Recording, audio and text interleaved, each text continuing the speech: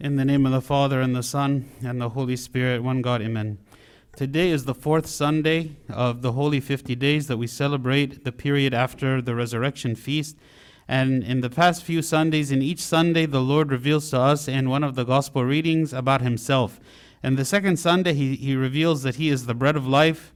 And the third Sunday, he reveals that he is the living water. And today, in the fourth Sunday, he reveals that he is the light of the world. And this light is intended to illuminate our path and also to transform and change us from being children of darkness to children of light. That while we walk in darkness and while we walk in ignorance in the world, that when the Lord came, he illuminated our path as all of humanity together to restore us again to paradise, to restore us to an understanding of himself.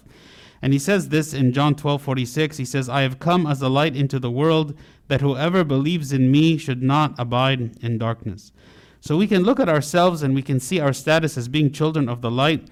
And he says that not only is he the light of the world, but that we are light. The reason that we are light is because we are filled with his light and we are a reflection of the light that he himself shines. So he is the source of the light and we reflect that light. We read this 1 Thessalonians chapter 5 when the Lord says, or when St. Paul says to the Thessalonians, you are all sons of light and sons of the day. We are not of the night nor of the darkness.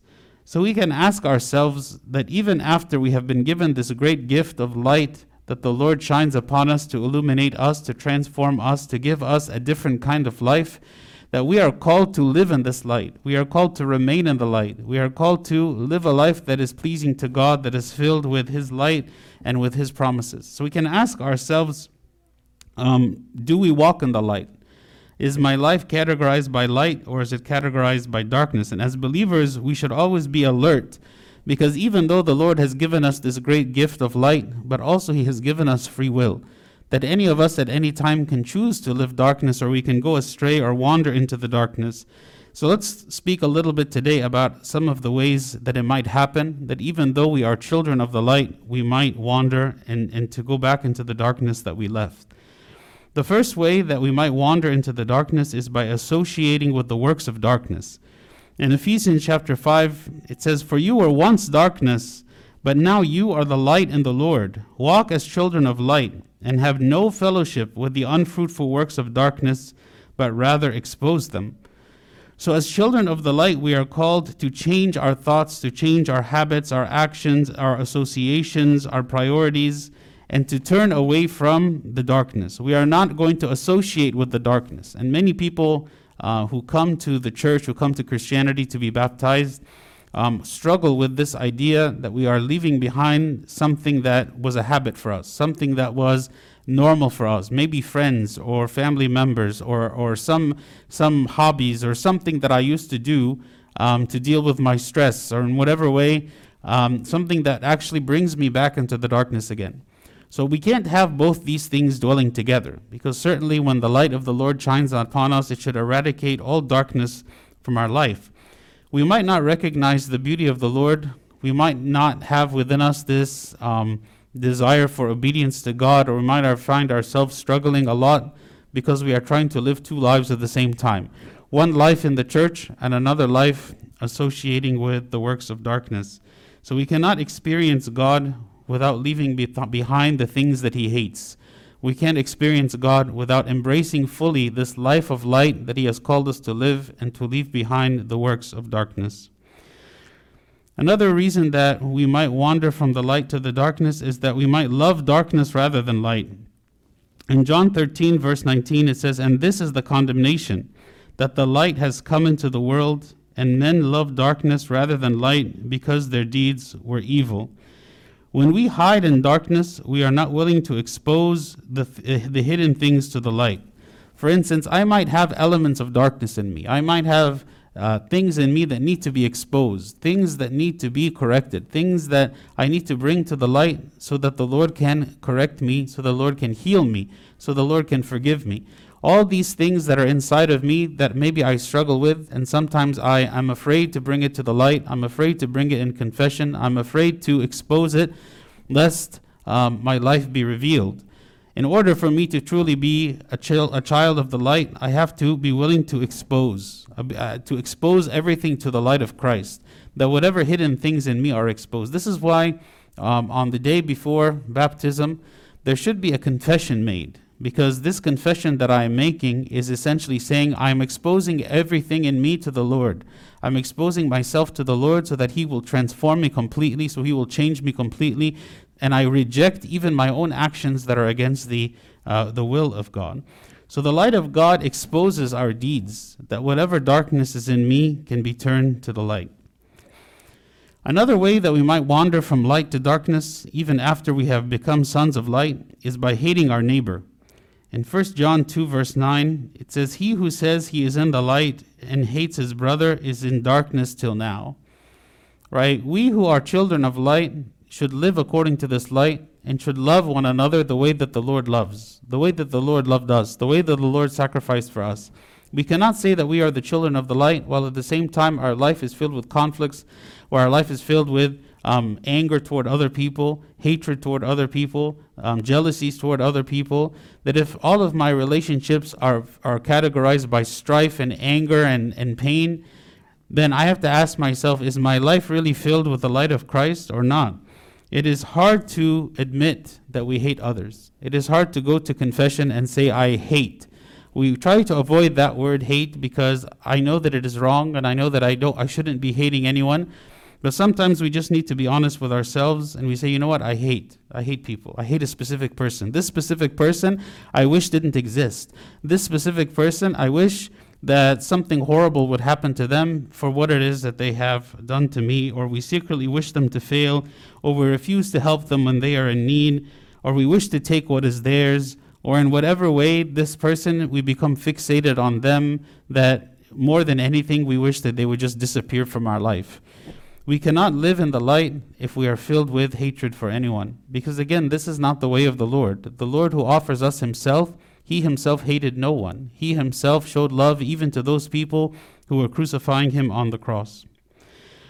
Another way that we might wander from the light to the darkness is by trying to combine both light and darkness together into one.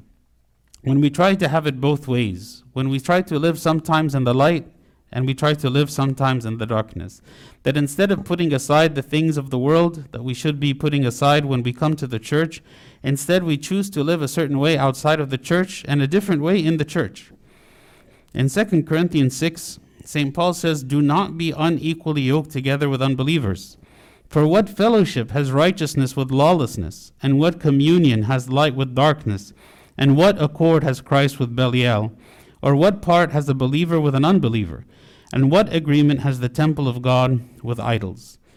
We try to, as Christians, we find ourselves trying to live in the world, to associate with the world, to have friends in the world, to live in many respects like the world, because we do not want to feel rejected.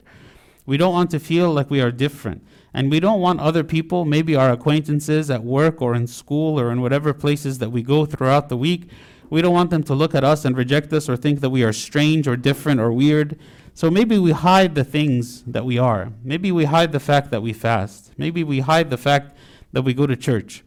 Actually, one time when I was working, it was on Good Friday, and so I took the day off and I was at church praying in the church.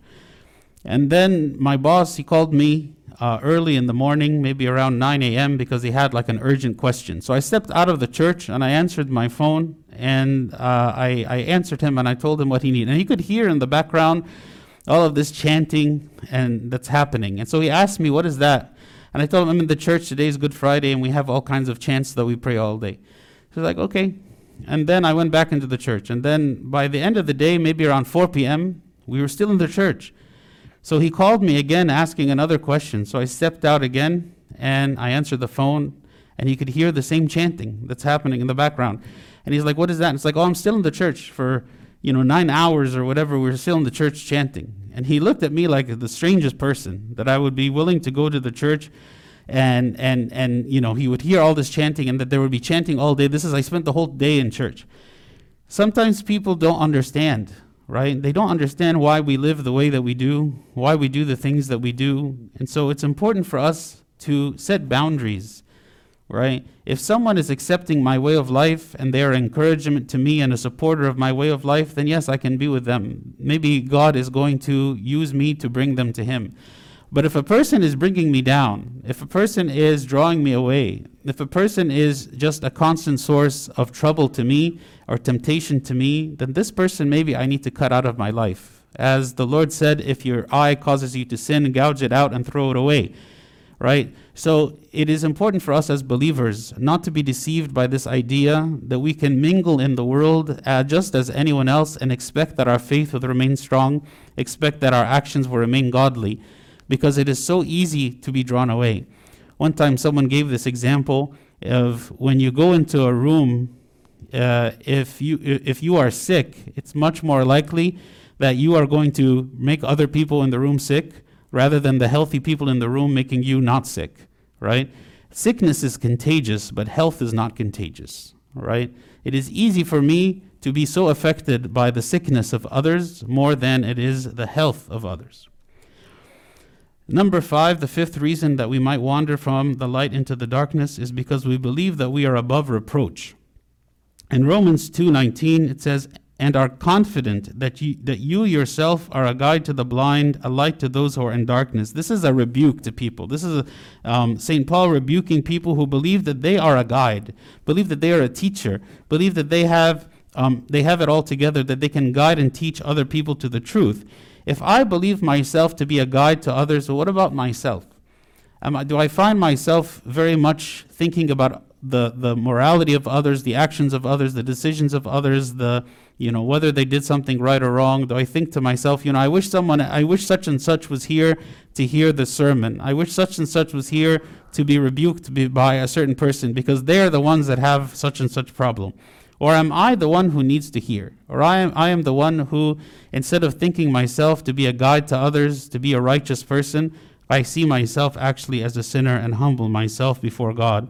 If we believe that we are strong, this is when we are weakest. If I believe myself to be strong, this is when I give opportunity for the devil to enter and to begin to toy with my mind, to begin to tempt me, to begin to make me to feel like I am right, and I'm not willing to hear any rebuke. I'm not willing to hear any correction. I'm not willing to hear any advice because I myself know the answers to all things.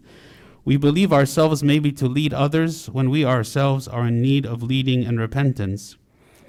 The last point I want to make of a way that someone can wander from the light into the darkness is when we confuse light and darkness together. We can't identify the difference between light and darkness. We believe ourselves to be walking in the light when actually maybe we are in darkness. In Isaiah chapter 5, God says, "Woe to those who call evil good and good evil, who put darkness for light and light for darkness, who put bitter for sweet and sweet for bitter."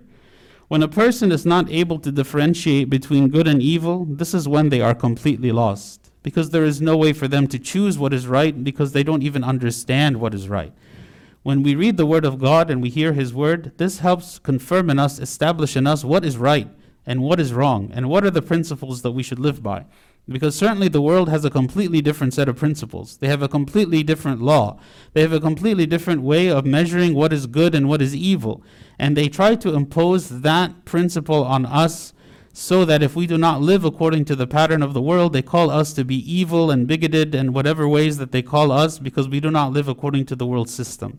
And even though we are living by the law of God, they make us to feel like we are actually living by the law of evil. So we have to understand what is actually light. Are we trying to obey the law of God or are we trying to obey the law of man?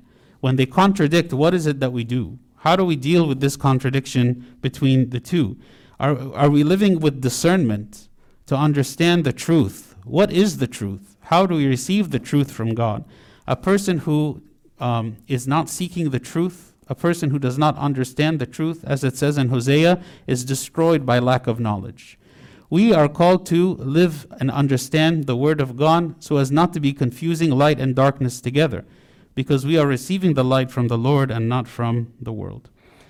So in conclusion, Christ said today to us in this gospel message that he is the light, and he calls us to be like him, to be sons and daughters of light, that we would shine his light in the world, and that this light not only would protect us from darkness, but would bring others to the light, that they themselves would be illuminated with the light that we shine, and they would see that what we practice, and what we believe, and what we do actually eradicates all of the evil and the darkness that is in the world. We are called to leave behind all of the dark elements in our life, the things that we struggle with on a daily basis. We are called to continue the struggle. We are called to repent and confess our sins. We are called to call upon the Lord, who is our Savior, to help us to overcome the darkness, to embrace a new life, to embrace the new creation that we are, to fill us with new thoughts, with new desires, with new hopes, and to keep our eyes fixated always on him, to be faithful to the end. And glory be to God forever. Amen.